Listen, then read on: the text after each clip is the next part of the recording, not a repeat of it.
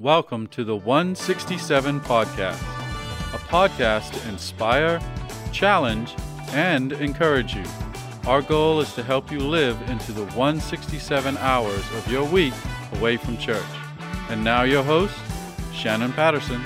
Well, hey, Porch community, and welcome to episode 64 of the 167 podcast. I'm Shannon Patterson, the lead pastor here at the Porch Community Church, as always with my good friend, our media pastor, Josh Harrell. Hello, Joshua. Hey, Shannon, how's it going? 64 times. Oh, my goodness. It's going very well. It's going very well. Good. Today is the beginning of Lent. Yes, we're recording on Ash Wednesday. We are. So, yeah, when you guys hear this, it'll be the next day. But I always like this season. And, I'm looking forward to it. Mm-hmm. So, do you do any of the, I'm not going to do this during Lent? No. Since you've been a Methodist, I know you didn't even know about it probably before you were even part of the Methodist Church. No, because the whole thing about giving something up is when you would do that, you go into a time of prayer, correct? Like that's the purpose of it, right? Like you're praying that you're sad that you had to give up Taco Bell. Yeah, something like that. No, right. I just usually use the time of Lent to try to be intentional about prayer time. Yeah. Like there's an alarm on my phone for it, where normally, like, I'll be good through Lent, and then after Easter, I'll just get busy, and then I'll end up just deleting the alarm. So it's a time for me to refocus. Gotcha. What about you? I will sometimes, not drink Coke or something. But then I usually add things on, like, it's not like some holy thing, but like I love like classic rock and country music and stuff like that, but I only listen to worship music during Lent. Yeah. In the mornings, sometimes, not all the time, get up and go and walk and walk through the neighborhood and pray. And so I'd like to do some additional practices, spiritual disciplines. Okay. So I'm going to put you on the spot then. Yep. What's your favorite worship songs right now?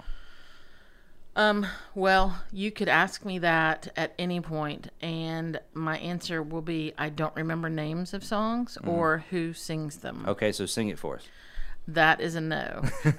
But no, I listen. I really love We the Kingdom. I love just about all their stuff. There's a group of people, a collective called People in Songs. I really like them. They're kind of soulful. But then I also like some old school stuff. There's this a cappella group called Glad, and I don't think I know them. I think I first I got a cassette from some friends of mine that when I first became a believer, and it's like, dude, I love it, but it's one of those things that like just takes me back to those first days of being a believer. So like the music that hits hardest in my truck is David Crowder and Jars of Clay.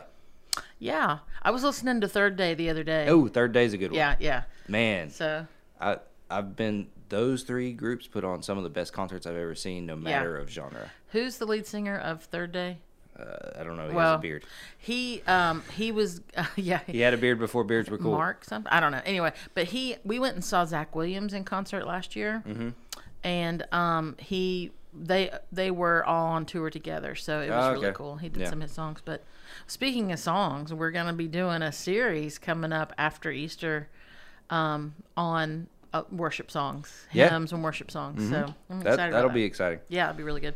So with Lent, now we definitely have some important disaffiliation news. We've been talking about the last 2 weeks. But we'll get to that. And we'll have some updates on that we want to share with you. But before we do that, I think it's imperative for us to keep the focus on Jesus and on Lent. Yes. So with that, I couldn't remember if this is our second or third Ash Wednesday. Third. It's our third. Okay. Because with COVID, I just don't know. Yeah. We launched in July of 2019, and then 8 months later, we had to close our physical doors. We still had our online doors open, praise the Lord.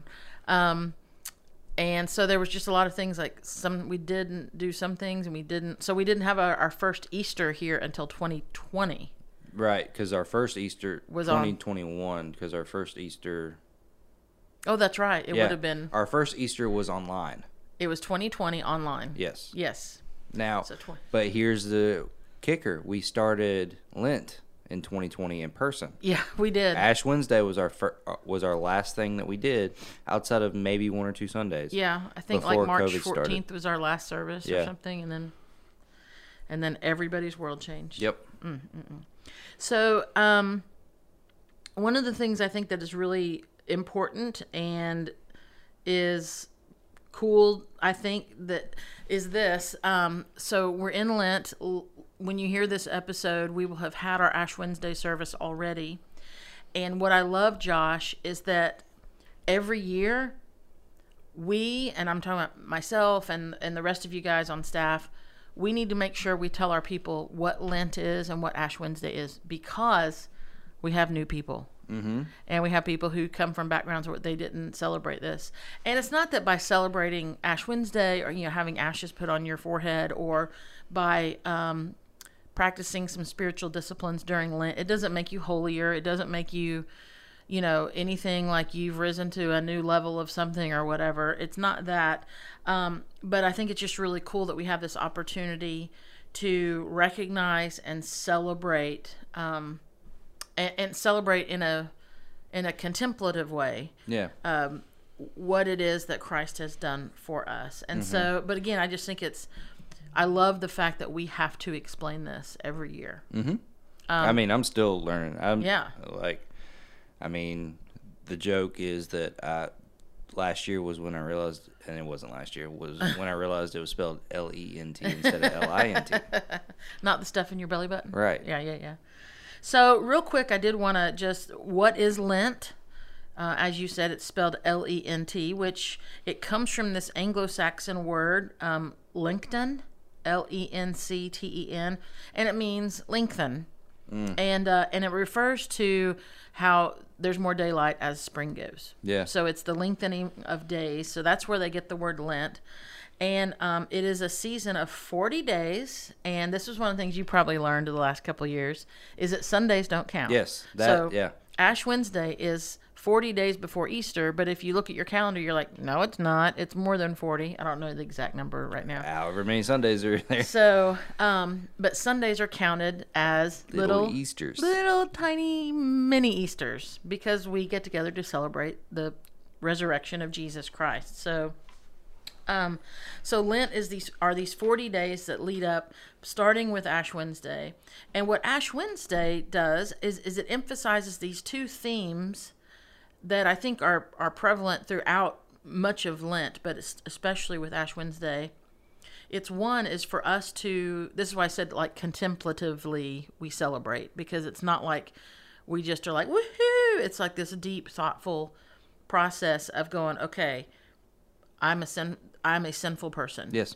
And I am not immortal. I will die. I'm in a body that will not live forever. For us to be reminded of our mortality and our sinfulness, and what that does is it helps us realize that, good news, Jesus defeated both of those things through death, through his death and resurrection, by the atonement that he paid for us. So he has made atonement for our sins, and he's given us eternal life. Wow. Yeah. That's what we remember in all of this. It's a refocusing. Yeah, for sure. Refocusing on reverence. Yeah.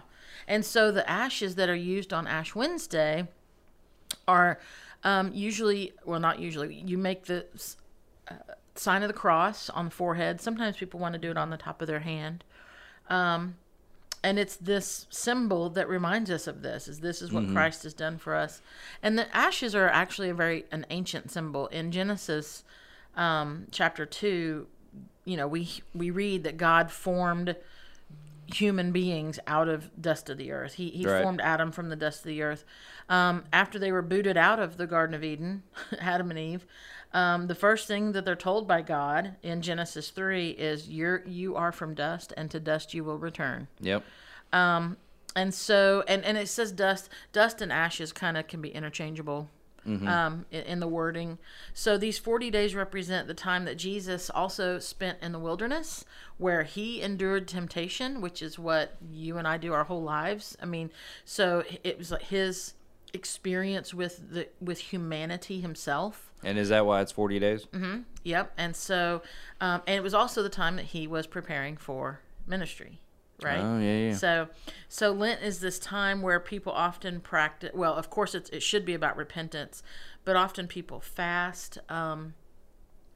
And prepare themselves for, and so by fasting, it could be food, Yeah, or it could be the removal of something else, as you said, like to focus on prayer, to focus on those things. So it's not just a second chance at a New Year's resolution. Heck no. I mean, no. I'm not even going to pretend. No, you can't do it. It's not possible. So, like we've said, some people choose to give things up. Some people take something on. And if you are, I mean, I gotta confess something. I just have to. So my plan is to not drink Coke during Lent. All right. This is water. He's looking at my Chick-fil-A cup. It's water. Well, it was a Coke cup. It was last night. Yes. Yeah. Yeah. He was like, Shannon. Shannon. This is water. But okay. So here's where I've already, I'm a flawed person. We all are. Because my thought was, okay, does Ash Wednesday start? Does Lent start after the service that we're having tonight? And of course, Kristen was like, "No, it starts in the morning, first thing in the morning." I was like, "Oh," it's like, so I can't have a Coke for lunch. So I'm trying to work on that right now. Yeah. And then also because of the fact that Sundays are mini Easters, you're gonna give yourself Coke on. Can I? I'm trying to work this out. So is like so beyond. This is not the point, Clark. That's what I call myself. So yeah. Anyway. But for the longest time, I always thought you were making a National Lampoon's reference when you were calling yourself Clark. It's not a real name, Clark. Not your myself. Not your name. Yeah. Yeah, I would often refer to myself. Yeah, like when I play tennis, I'd call myself Clark. In college, I got called Clark forever by everybody because the sorority I was in was it was not a large sorority. I mean, it was a small school to begin with.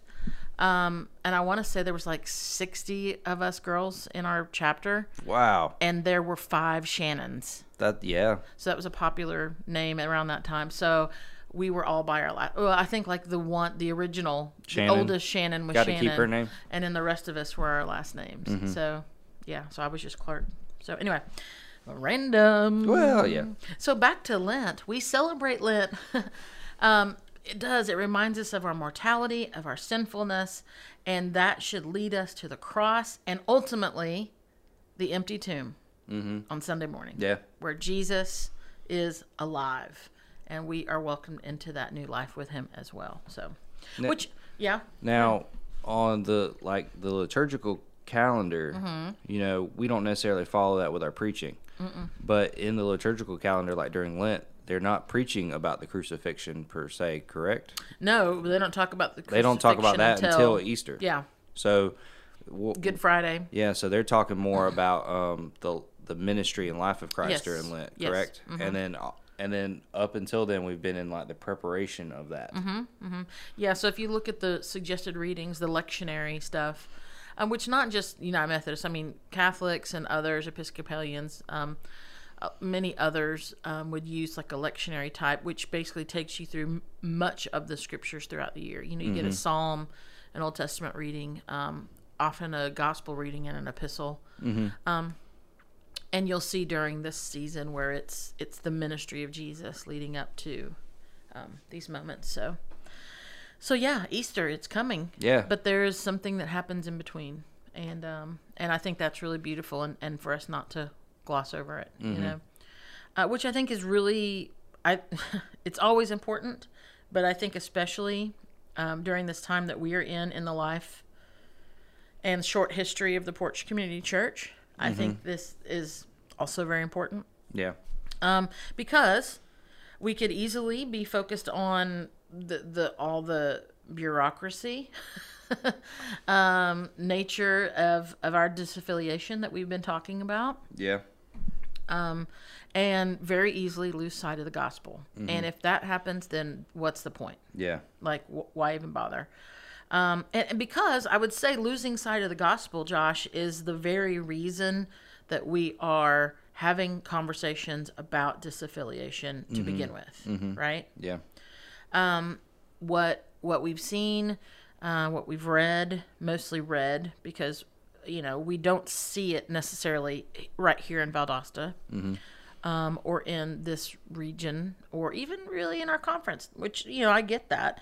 But in the denomination itself, what we understand and see and read is evidence of conferences, of agencies of the church, pastors, bishops, we've talked about this, who have removed the focus from the salvific work of Jesus. Salvific. There you go. Okay, that cost me some money.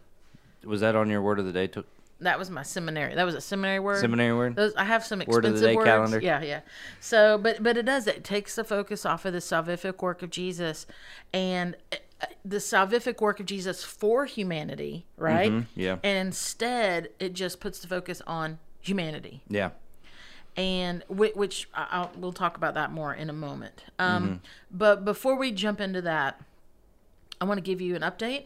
Okay. Not necessarily you. You know what's up. I do. Here's the latest. I would love to give you most definitive, just for sure, news at this moment, but I can't. But I'm almost really, really certain.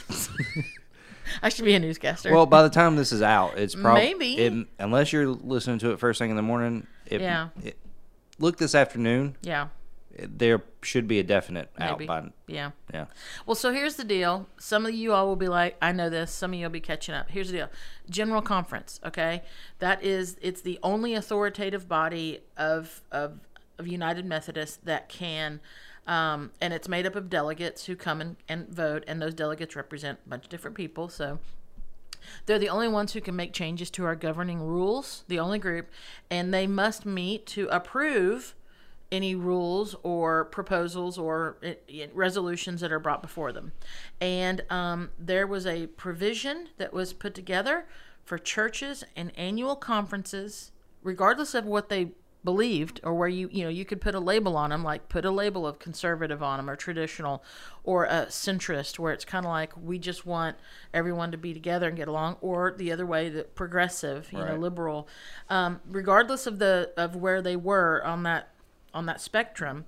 There was a provision made or put together for churches and annual conferences and clergy to part ways without having to endure financial hardship for the churches. Yeah. And in some cases, serious financial hardship. So at General Conference, where this could happen, General Conference 20 shut down for COVID. Right. Moved to 2021. Shut down. Shut down for COVID.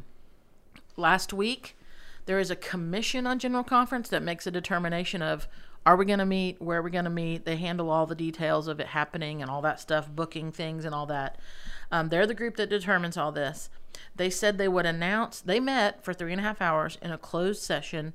They got out of the closed session. This was, I don't remember the date of last Thursday, but they said that within a week, they would let everyone know their decision. Which I don't know why it takes a week.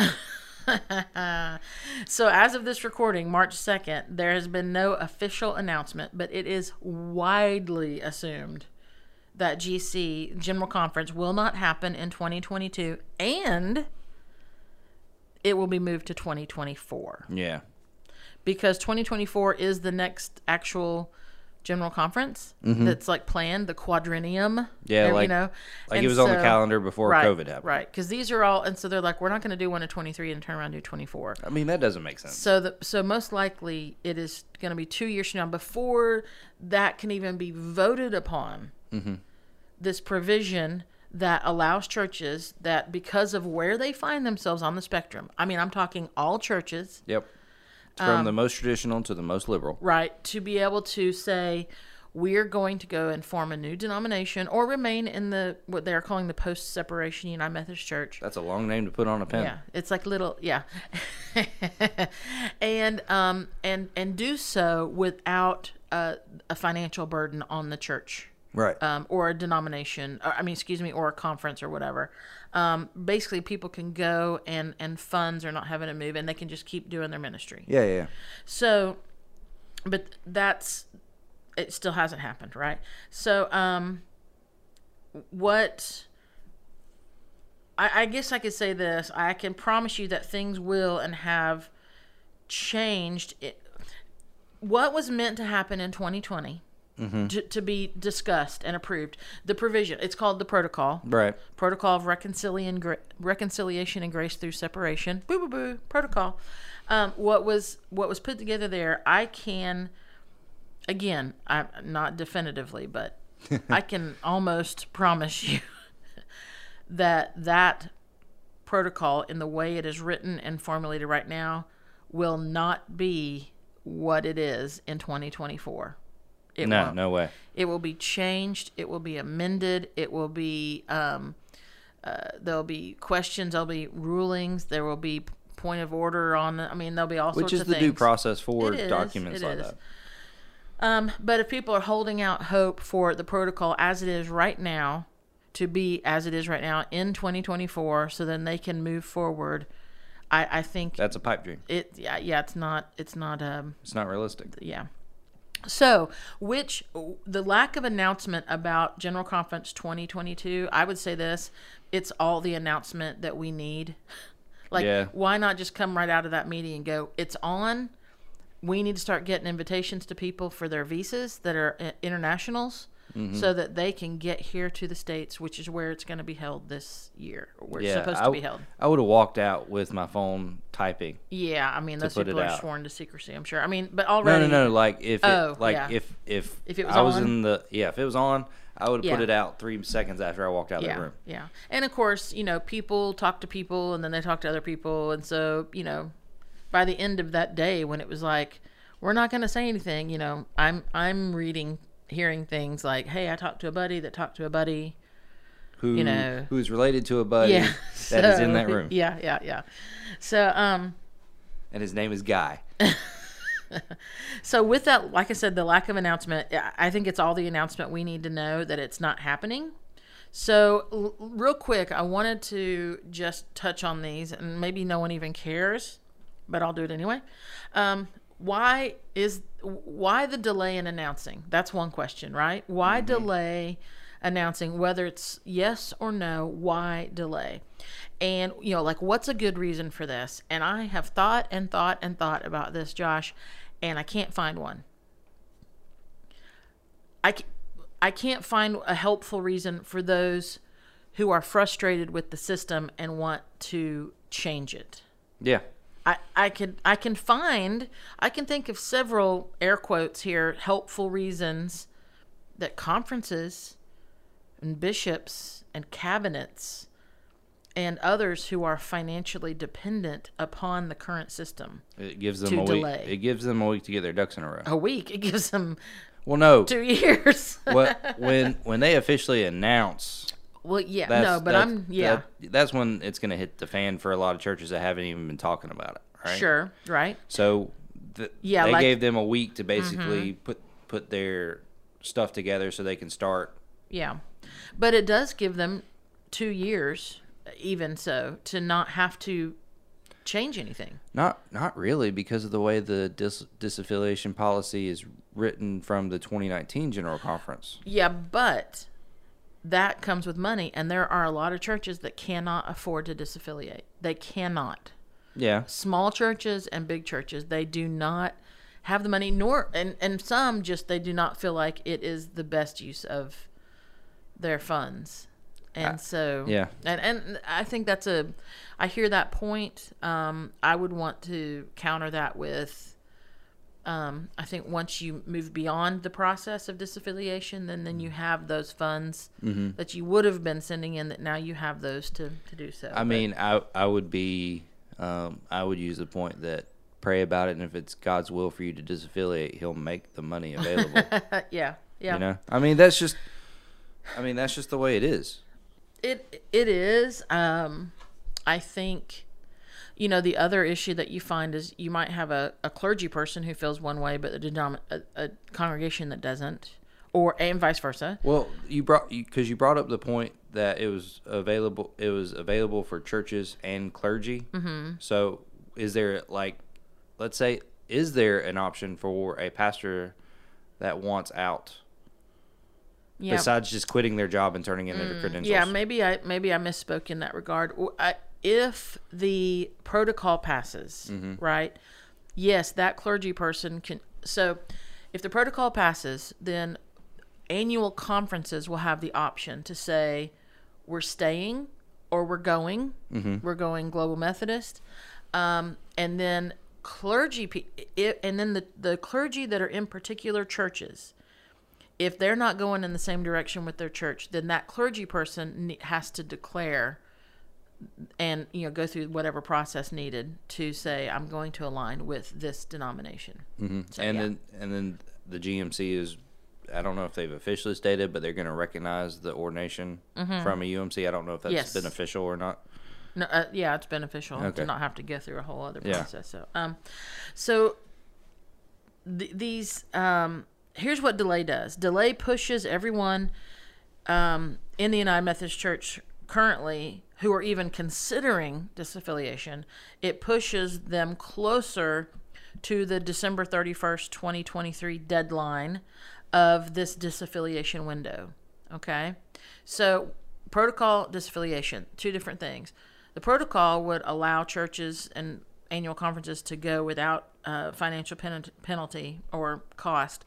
The disaffiliation is, hey, look, we don't agree with, and we're going to talk about specifically paragraph 2553 in a moment, but the disaffiliation is like, we don't agree with paragraph 2553 for different reasons, and this was a window opened up at the special conference in general conference in 2019 that allowed churches who were just done to go ahead and move on, right? Yeah. And so there's that window, and it's open until December 31st, 2023.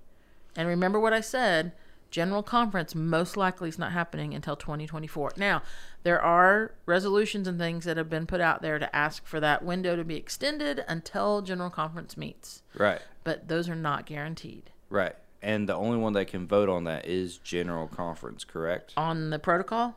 On the disaffiliation thing that was enacted in 2019. Yes. Okay. A judicial council can rule on it, whether they think it's or they say it's constitutional or not. But then the General Conference has to make whatever changes need to be made according to that. So because the way the language is written, that paragraph disappears out of the Book of Discipline. It's gone. Yeah. December 31st. Like vanishing ink. Which I think is weird that it waits until December 31st to disappear, because you got to do stuff in June. If you don't have it done in April, it doesn't matter. So like existing but after annual conference, I guess other annual conferences happen later in the year. They do. And like we've got a special annual conference called for August, and maybe even possibly there's going to be one in October, who knows. But that doesn't matter by the way the disaffiliation policy is written. If your stuff isn't in by April 1st. Well, but yes, right now it's April 1st for the June annual conference. That's in our annual conference. So who there is some stuff out there saying, hey, can we have another annual conference in August and allow people to start the process now so that they could disaffiliate in August. But that would require changing the disaffiliation policy to allow that, because it says you have to have your stuff in. The conference can change it. The conference can change that? Because that's our own dates and policies, yeah. Okay. Now, the December 31st, 2023 date is a general conference date. Gotcha. We can't change that, but we can change in like how the annual conference carries out this process through that point. Okay, gotcha. Right. Woo! So that's one thing, is delay pushes churches who are even considering disaffiliation or who are holding out hope for a general conference. It pushes them closer and closer to that ledge of December 31st, 2023, when that window closes to disaffiliate with financial cost. Now, here's what else delay does. It keeps the protocol from being voted upon at General Conference. Yep. It pushes it back. Yep. And so it pushes back the opportunity for people to leave with no financial cost. For people, I mean churches. Delay removes, and so I would say that what happened is delay removes options for churches who cannot, in good conscience, continue to affiliate with a denomination that seems more and more universalist than united. That would be changing the U in UMC. Yes, it would. But I mean, I think because for us that is the whole issue, Right. Is the inaction and the taking the sovereignty of God away, basically. Yeah. Just a really mixed up theology is the simplest way I could say that. So here's what I was thinking about this morning. Best case scenario for the United Methodist Church is that we will split. Worst case scenario is that we will splinter into 1,000 pieces. Well, and that seems the push to 2024 seems like that's more and more likely. Yes, and some might say, well, Shannon, you guys are talking about disaffiliating now, so you're splintering. And yeah, we are. And I think others will choose to at least have the conversation. I mean, we haven't voted or anything yet, so it's not a done deal, but that is the way our leadership and our conversations have gone thus far, as we are moving in that direction to bring it to the congregation to vote. I mean, I can't speak for anyone else, but for me, Jesus is worth fighting for, denomination is not. Yeah, I like that. Like, I'll fight all day for the sovereignty of God, but I will not fight to keep a denomination together that doesn't back up the sovereignty of God. Like, unequivocally, like, just without any... Yeah. No remorse. Like... Yeah. And if you're... It's almost like, if you're not going to play by God's rules, I'm going to take my ball and go to another sandbox. You know? Yeah. I mean, I do know. And it's because, we've chosen to work at a church. Like, our convictions are more important than, I'm not saying anybody else's, but more important than the standards of a business that we could work for. Sure.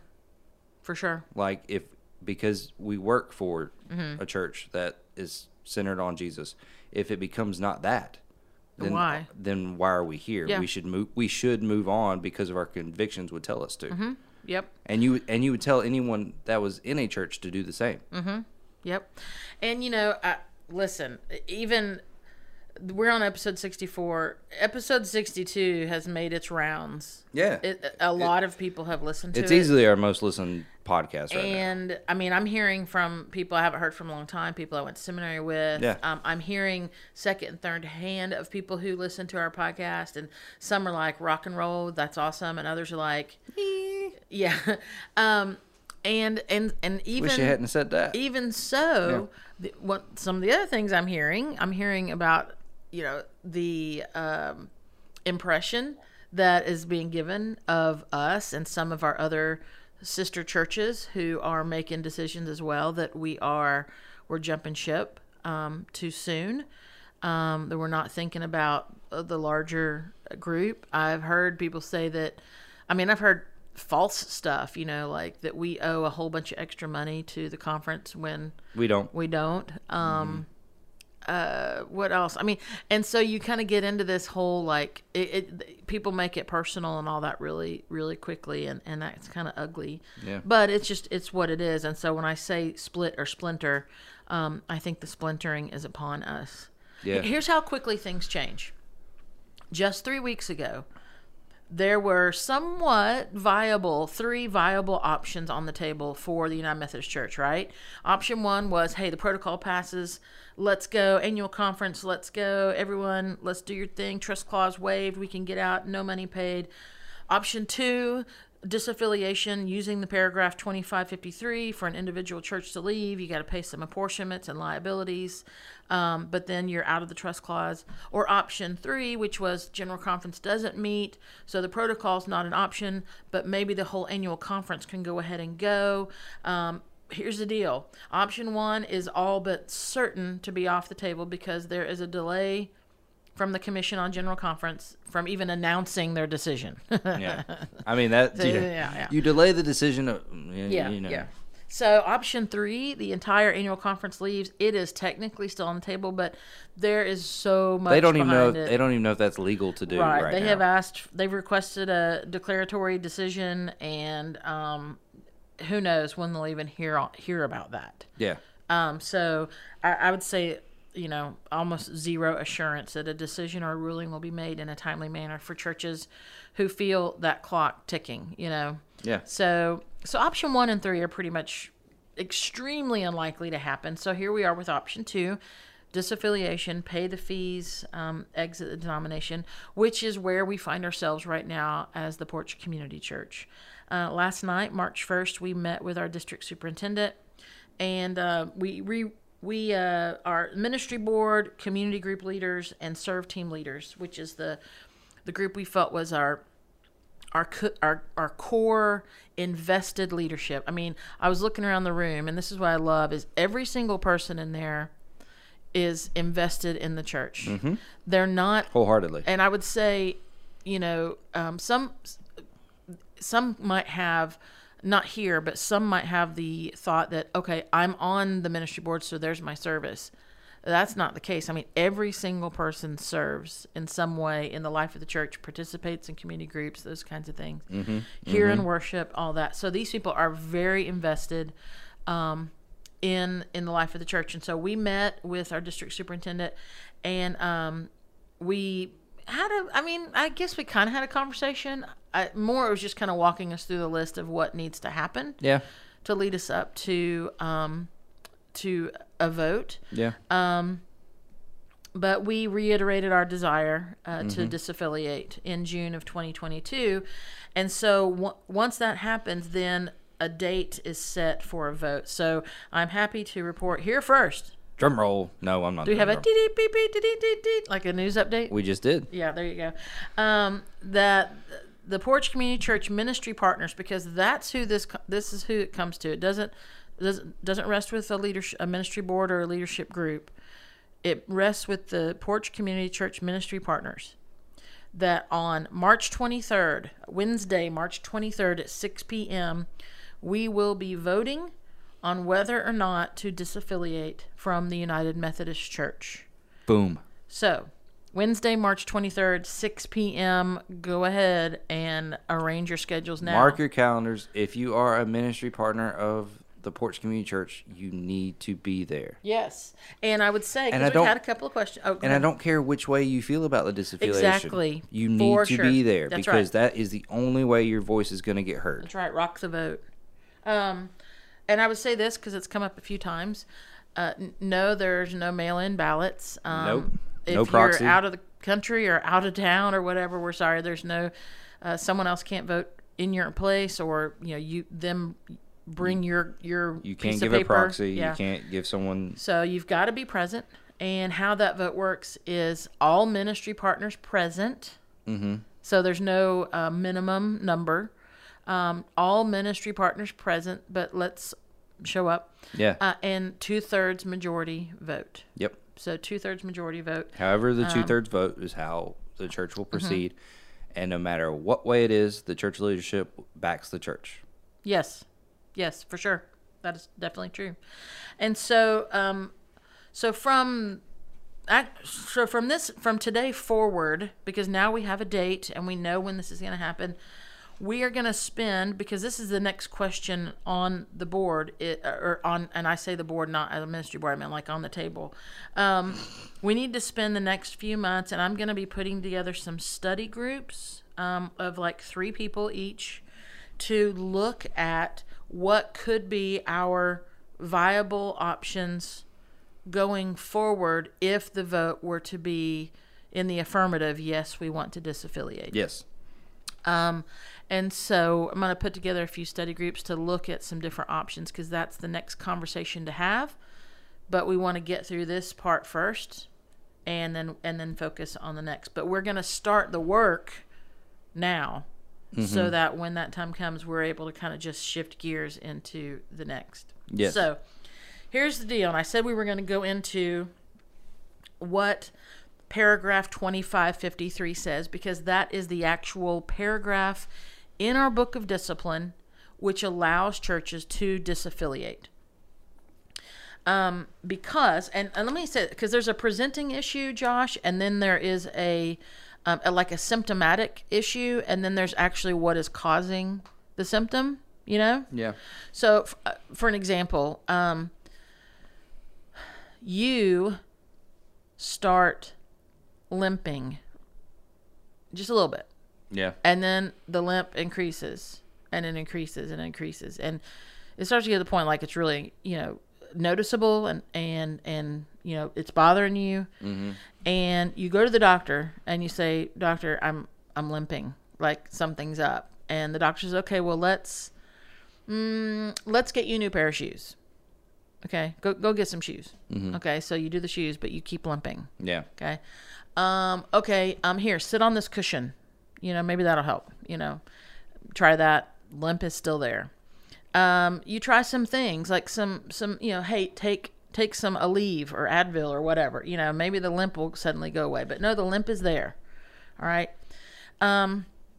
You could try a lot of things, but what you end up finding out is that you've got a couple of discs in your back that are just like obliterated.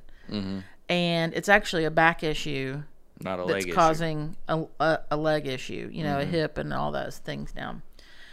So you find out that the back is blown, right? Do you keep on trying to buy new shoes? No. Do you keep on sitting on a cushion? Maybe. I mean, it might make you feel better for a little while, but is that the only source of alleviating those problems? No. No, you're going to fix the back. Yeah. Right? Mm-hmm. I liken that to what we're dealing with now. Of course, Jimmy Townsend did a fantastic job when he came and spoke, and spoke everywhere, of that image of an iceberg. Mm-hmm.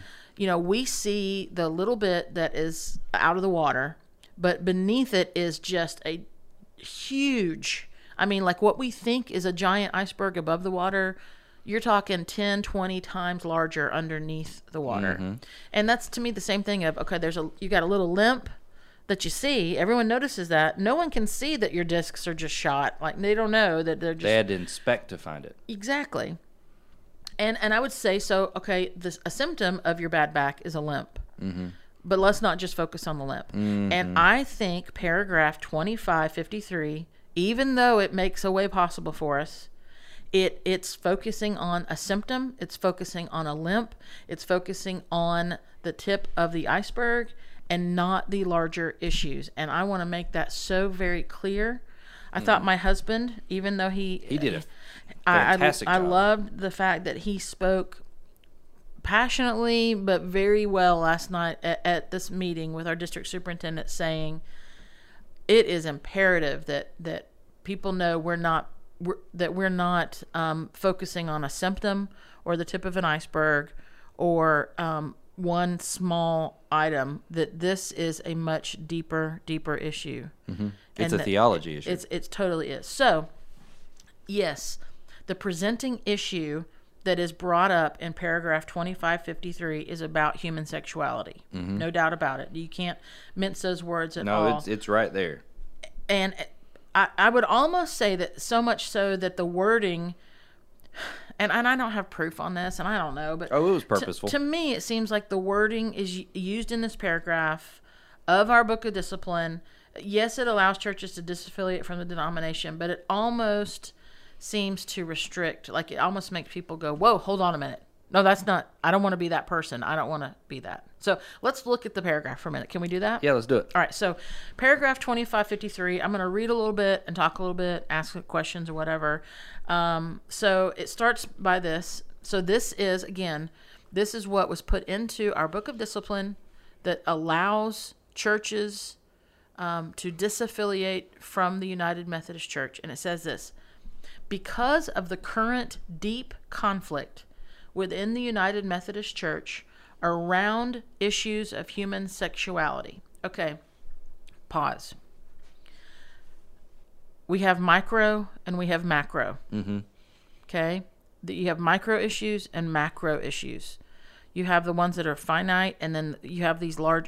So the macro issue for you with a bad back or you with a limp is that really you've got a bad back. Yeah. It's the larger issue. So I don't like this opening statement because it focuses on the micro and on the symptom.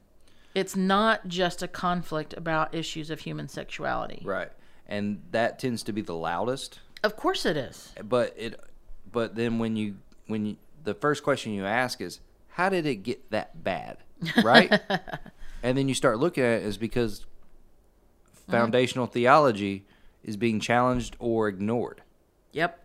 And I would say so much of that goes back to the seminaries. In regard to clergy. You know better than I do because you've gone through the seminary system. Well, I would say a lot of it, for clergy, it goes back to the seminaries. And then I think for a lot of congregants, it's just culture. Yeah, 100%. Yeah, so combined, it's pretty crazy. Here's where I think how that sentence should read, for whatever this is worth, which is nothing at all. But so I think to say, because of the current deep conflict within the United Methodist Church around issues of human sexuality, to me that's micro. Macro would be something like, because of the deep conflict within the United Methodist Church on the authority and interpretation of Scripture. Period. Yeah. That would have been where the deep conflict really is. There's a presenting issue, but there is a deeper issue. The back is blown, like things are really wrong at a deeper level.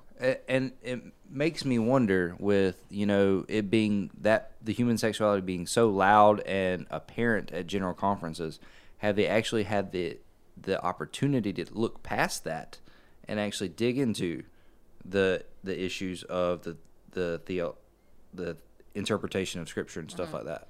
Because when you say they, who are you talking about? The people, because General Conference is the only one that can. So the delegates. Delegates can interpret and rule and do stuff like that, sure. And they can shape judicial conferences and the way bishops are elected and stuff like that. But they're not. But they haven't been able to get past this one issue to actually start digging deeper into. They've been digging at the limp so long that they haven't even gone to the back yet. There's only so many Dr. Scholl's that you can wear. but I mean, it's just been so loud and at the forefront that do they see the forest for the trees? No. And I wouldn't say. I mean, I know several people who are General Conference delegates in this conference and others, and I'm not saying individuals. I'm talking about as a whole. Right. So I would say as individuals, yes, many have done, and that's why they are committed to the process and doing their part as a delegate. Our friend Bob Moon, who we served with at Valdosta First, he has been a delegate for a while, and it was excruciating for him. Oh, I remember seeing him take a toll on his spiritual and mental health. He would sit there. I don't know if they had assigned seating or what, but he would always end up in front of a camera. He's just like a camera hog. And you could just see, and Bob is one of the happiest people I've ever met. Yeah, and like his body language. You could just see how distraught. Yep. And the weight he was carrying. Yep. So, okay, here's what it says. Because of the current deep conflict within the United Methodist Church around issues of human sexuality, and then it goes on to say, a local church shall have a limited right, which is this window that we've been talking about, right, of 2023, right? A local church shall have a limited right under the provisions of this paragraph to disaffiliate from the denomination. So that's the window to disaffiliate until December 2023. Now, so it goes on to say, to disaffiliate for reasons of conscience regarding a change in the requirements and provisions of the Book of Discipline. Now, there's more coming, but let me just say this. This could have ended right there with a period at the end of that sentence. Because of reasons of conscience regarding a change in the requirements and provisions of the Book of Discipline, period, the end. That would be wonderful, but it didn't. There have been for decades, and increasingly so, groups who come to General Conference with the agenda of changing the current requirements and provisions of the Book of Discipline. And so this is what the Book of Discipline currently states, And this is what many have been trying to change for years. It's paragraph 4 of the Book of Discipline. It reads, "The United Methodist Church acknowledges that all persons are of sacred worth. All persons, without regard to race, color, national origin, status, or economic condition, shall be eligible to attend its worship services, participate in its programs, receive the sacraments, upon baptism be admitted as baptized members, and upon taking vows declaring the Christian faith, become professing members in any local church in the connection." All right? Okay, That's our current language. So who wants that changed and why? Progressives want that changed. They want it to include issues of sexuality, or statements of sexuality, not issues, statements of sexuality. There's nothing in there currently of sexuality. But I would have to say, and I know I'm going to sound like people are going to be like, oh, but so Josh, when I mention these next things, are you a person of race? Yes. Are you a person that has a color? Yes. Are you a person of a national origin? Yes. Do you have a status? Yes. You have... What is a status? Like a citizenship status? No, more like like a class? Yeah. Okay. Yeah. Are you part of do you have an economic condition? Yeah, and it's a bad one. So, did any of those does that leave anybody off the table? I mean, me as a male white guy. So, race? Yep. Okay. Yeah. No, it doesn't leave anybody out. Okay, it doesn't leave anyone out. That's the point. Period. Right. Okay, so that's... Period, end of story. Right. No one is left out. Why does sexuality have to be added there when this is so all-encompassing? Right. And all-inclusive? Well, progressives would take issue with the statement that all persons are of sacred worth if they are not being... if homosexuality and other issues of human sexuality are not allowed or upheld or promoted or endorsed. That's where that comes down to. So here, yeah, go ahead. Nope, not Okay. going down there. Okay. So at the 2019 General Conference in St. Louis, remember Jimmy talked about that? Yeah. Where people were just acting crazy. Yeah, you remember that? Anytime a conservative vote went that people would lose their minds. You remember that guy negative that way? hopped in hogtied? No. Yeah, like the guy that when something passed, the guy like hopped in and he was like hogtied and then like fell in front of the Was stage. that the point to say that he was hogtied? Yeah. Oh wow, I get it now. I didn't know about that. Yeah. So, at the 2019 General Conference, it was a specially called General Conference to hopefully bring all this stuff to an end. It only just began. Progressives hope to change the wording of that paragraph I just read to you, but by a slim margin. Okay, here was the margin. It was 438 votes for keeping the language as it was, and 384 votes against. And so the traditional plan that doesn't change the wording, and actually it strengthens enforcement of the wording, because that's another problem, it passed. So, okay, here's what paragraph, say this again, 2553. A local church shall have a limited right under the provisions of this paragraph to disaffiliate from the denominations for reasons of conscience regarding a change in the requirements and provisions of the Book of Discipline related to the practice of homosexuality or the ordination or marriage of self-avowed practicing homosexuals as resolved and adopted by the 2019 General Conference, or the actions or inactions of its annual conference related to these issues. So again, I think this wording was written in such a way as to keep churches from implementing the disaffiliation process. Yep. To stop them and make them go, hold on a minute. I think paragraph 2553 in many ways addresses a micro symptom when there is a macro, there's more. There's the top of the iceberg, and there's what's beneath it, and there is the issue of the authority of Scripture and the virgin birth, and did the resurrection really happen, and is Christ divine? Is the Holy Trinity, the three persons of God, is that real? Do we need confession and repentance? Like, is the crucifixion too offensive for us? Like, all of these things, people go, oh no, you're taking one person who said one thing and make it a big deal. No, it's not one person, and it is a big deal, and it's increasing, Josh. Yeah, it is. It's increasing. And so the paragraph is there. When we meet on Wednesday, March 23rd, to vote, very likely on our ballot, this paragraph will be there.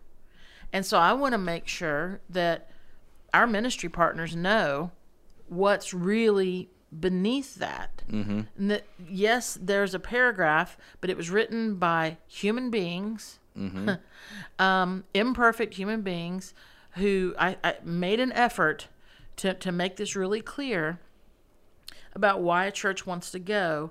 But there is a deeper issue, and it just didn't get put in the writing. And I wish it did, because I think so much of the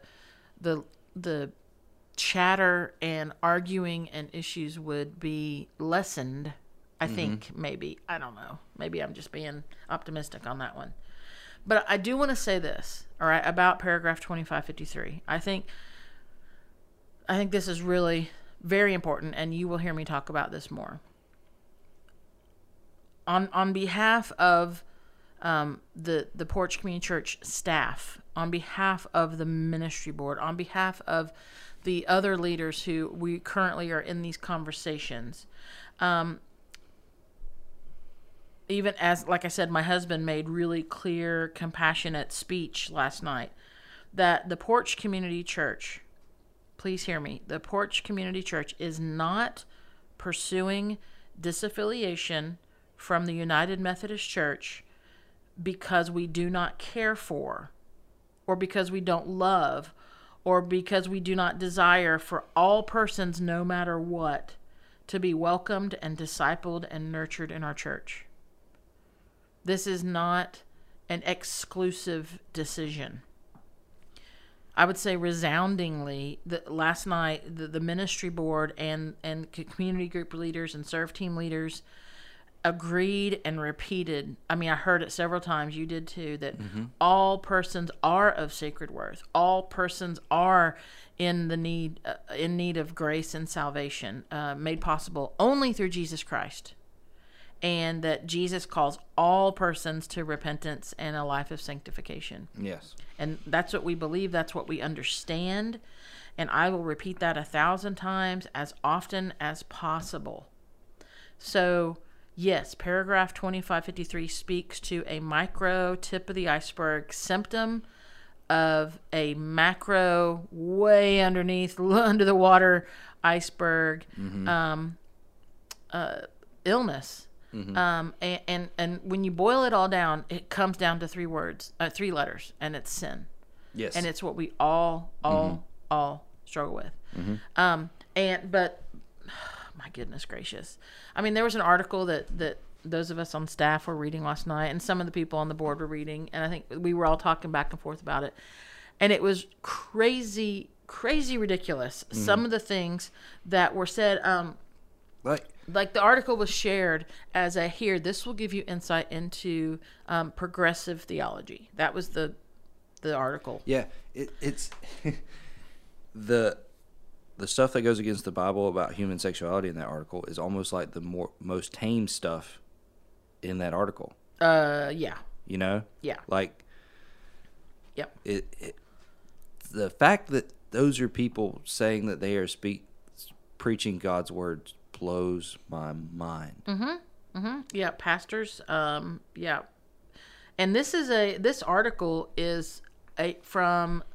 I couldn't say it. Well, the whole title name. Well, it's from the resource UMC. Yes. So this is a United Methodist published on their site, and it's called The Multifaceted Nature of Progressive Theology. I mean, and that in and of itself tells you blah blah blah blah sin. I mean, and there was some statements in here, and I was like, "Oh, you got to be kidding me!" I'm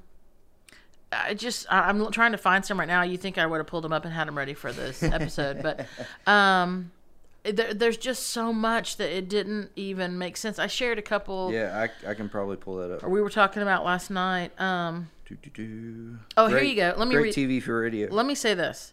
Here was one of the small. I mean, this was a large article. It says, in addition to the criteria set forth in the Book of Discipline, we would argue that progressive theology must is the word, must work within the framework of, are you ready for this? Pluralism. Nope. Feminism. Nope. Liberationism. And it probably doesn't mean what someone around here would think liberationism means. Post-colonialism. Again, same thing. Queer theology. Ecological and environmental responsibility. And it goes on to say, each provides something of importance for an authentic progressive faith. That's bad, but the one you shared, like, I stopped reading the article when I hit this one, is when you shared this one, is while we, Progressive United Methodists, do have a set of articles of religion, our ever-changing context necessitate that every generation engage its own theological task and rethink God anew. Yeah, nope. You don't get to do that. Nope. We align with Him. We shape ourselves to God. Align with Him. We don't try to fit Him in.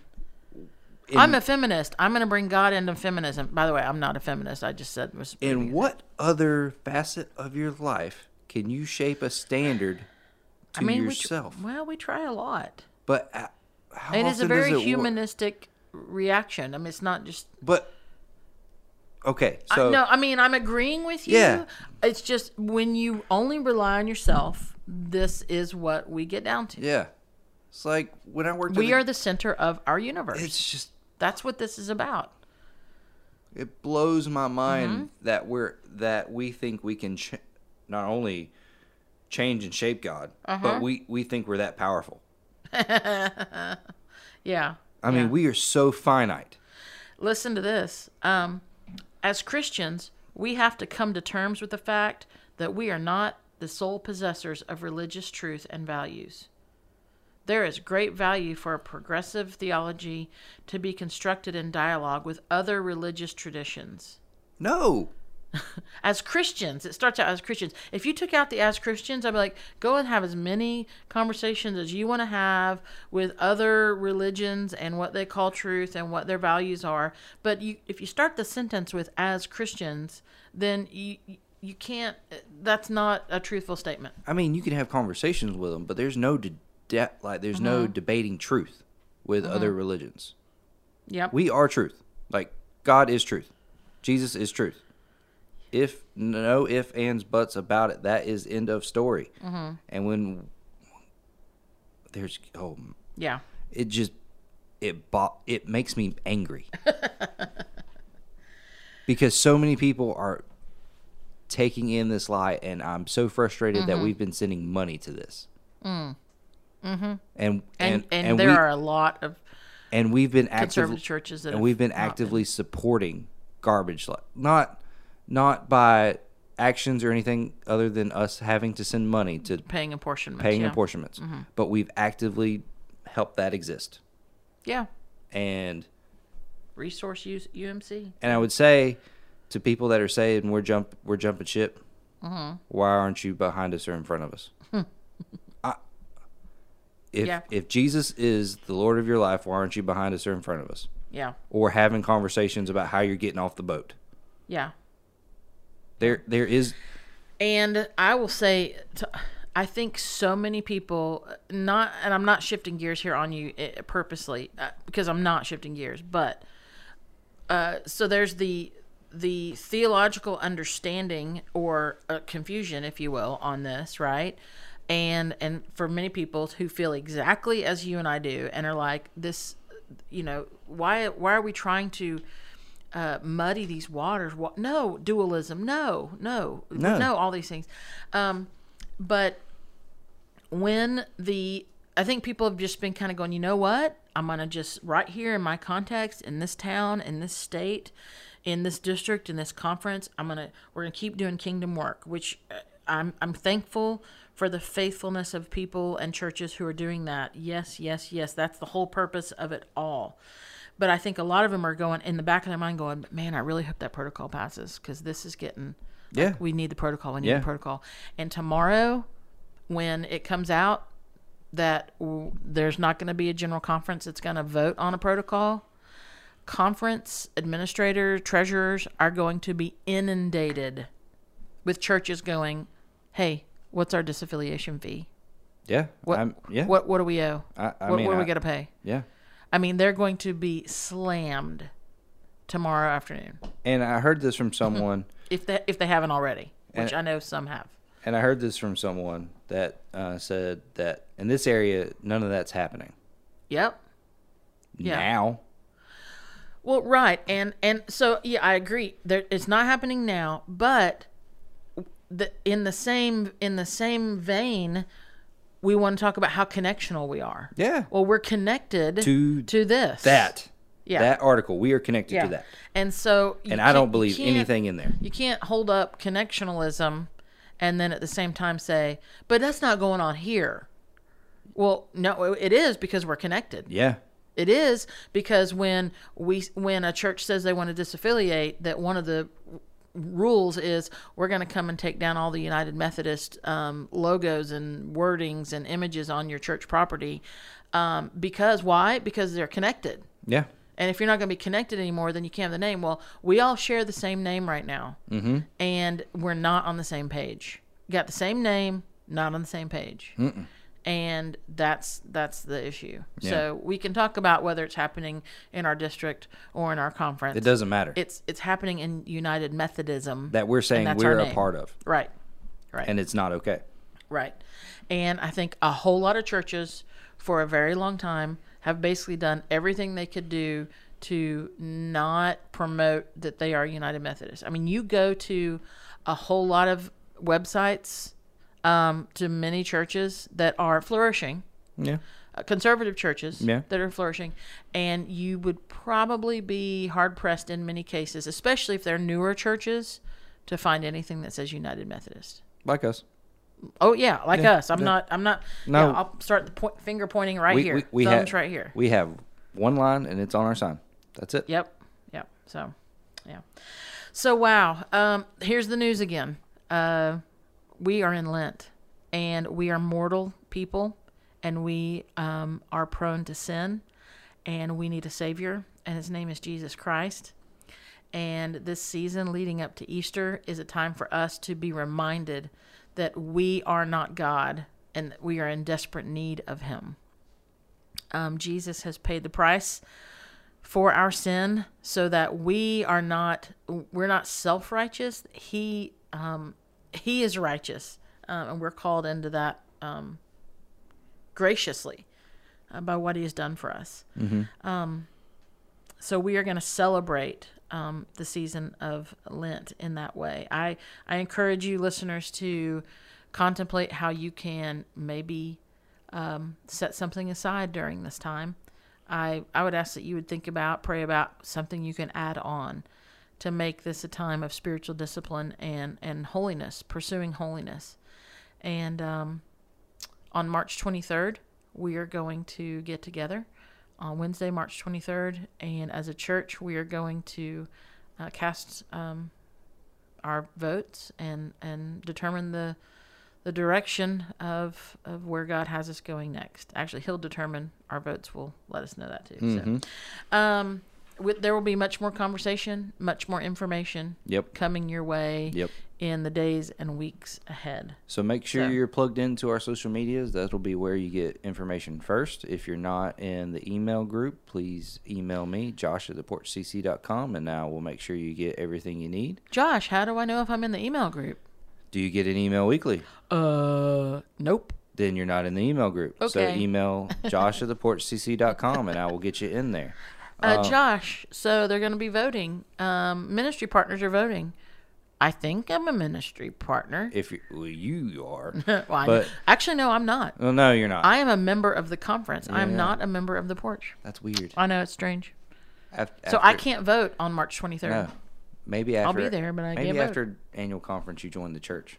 Maybe. That'd be kind of cool. That'd be kind of cool. Yeah, that'd be awesome. So, side point. If you're not sure if you are a partner of the Porch Community Church, contact Kristen at kristen@theporchcc.com. That is Kristin. It's all eyes. It is all eyes. All the vowels are eyes. At theporchcc.com. We will gladly help you know your status. Your status. Yeah. Because people of all statuses are welcome. And so we will have information coming out about all this stuff. Lots. But more importantly, we're going to have a lot of information about Jesus coming out. Yes, thank you for saying that. And the enemy wins more ways in this situation than just one. So we have to keep Jesus the center of this. So mark your calendars for March 23rd for the vote. Be praying. But more importantly, mark your calendar for Sunday and come worship with your faith community. Mm-hmm, for sure. Because if there's no faith community, there's no point in a vote. Very true. If we don't care about Jesus, there's no point in any of this. Very, very true. I agree with that 100%. Porch community, we are thankful for you, and we are praying for you, and we appreciate your prayers for those of us on staff and in leadership. And And a new series starts this Sunday. Yeah, whatever. What's the series called? Whatever. Well, fine. If you don't want to tell me, that's fine.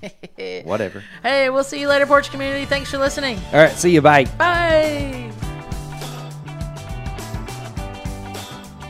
You've been listening to the 167 podcast. Join us next time for more insights to inspire, challenge, and encourage to help you live into the remaining 167 hours of your week.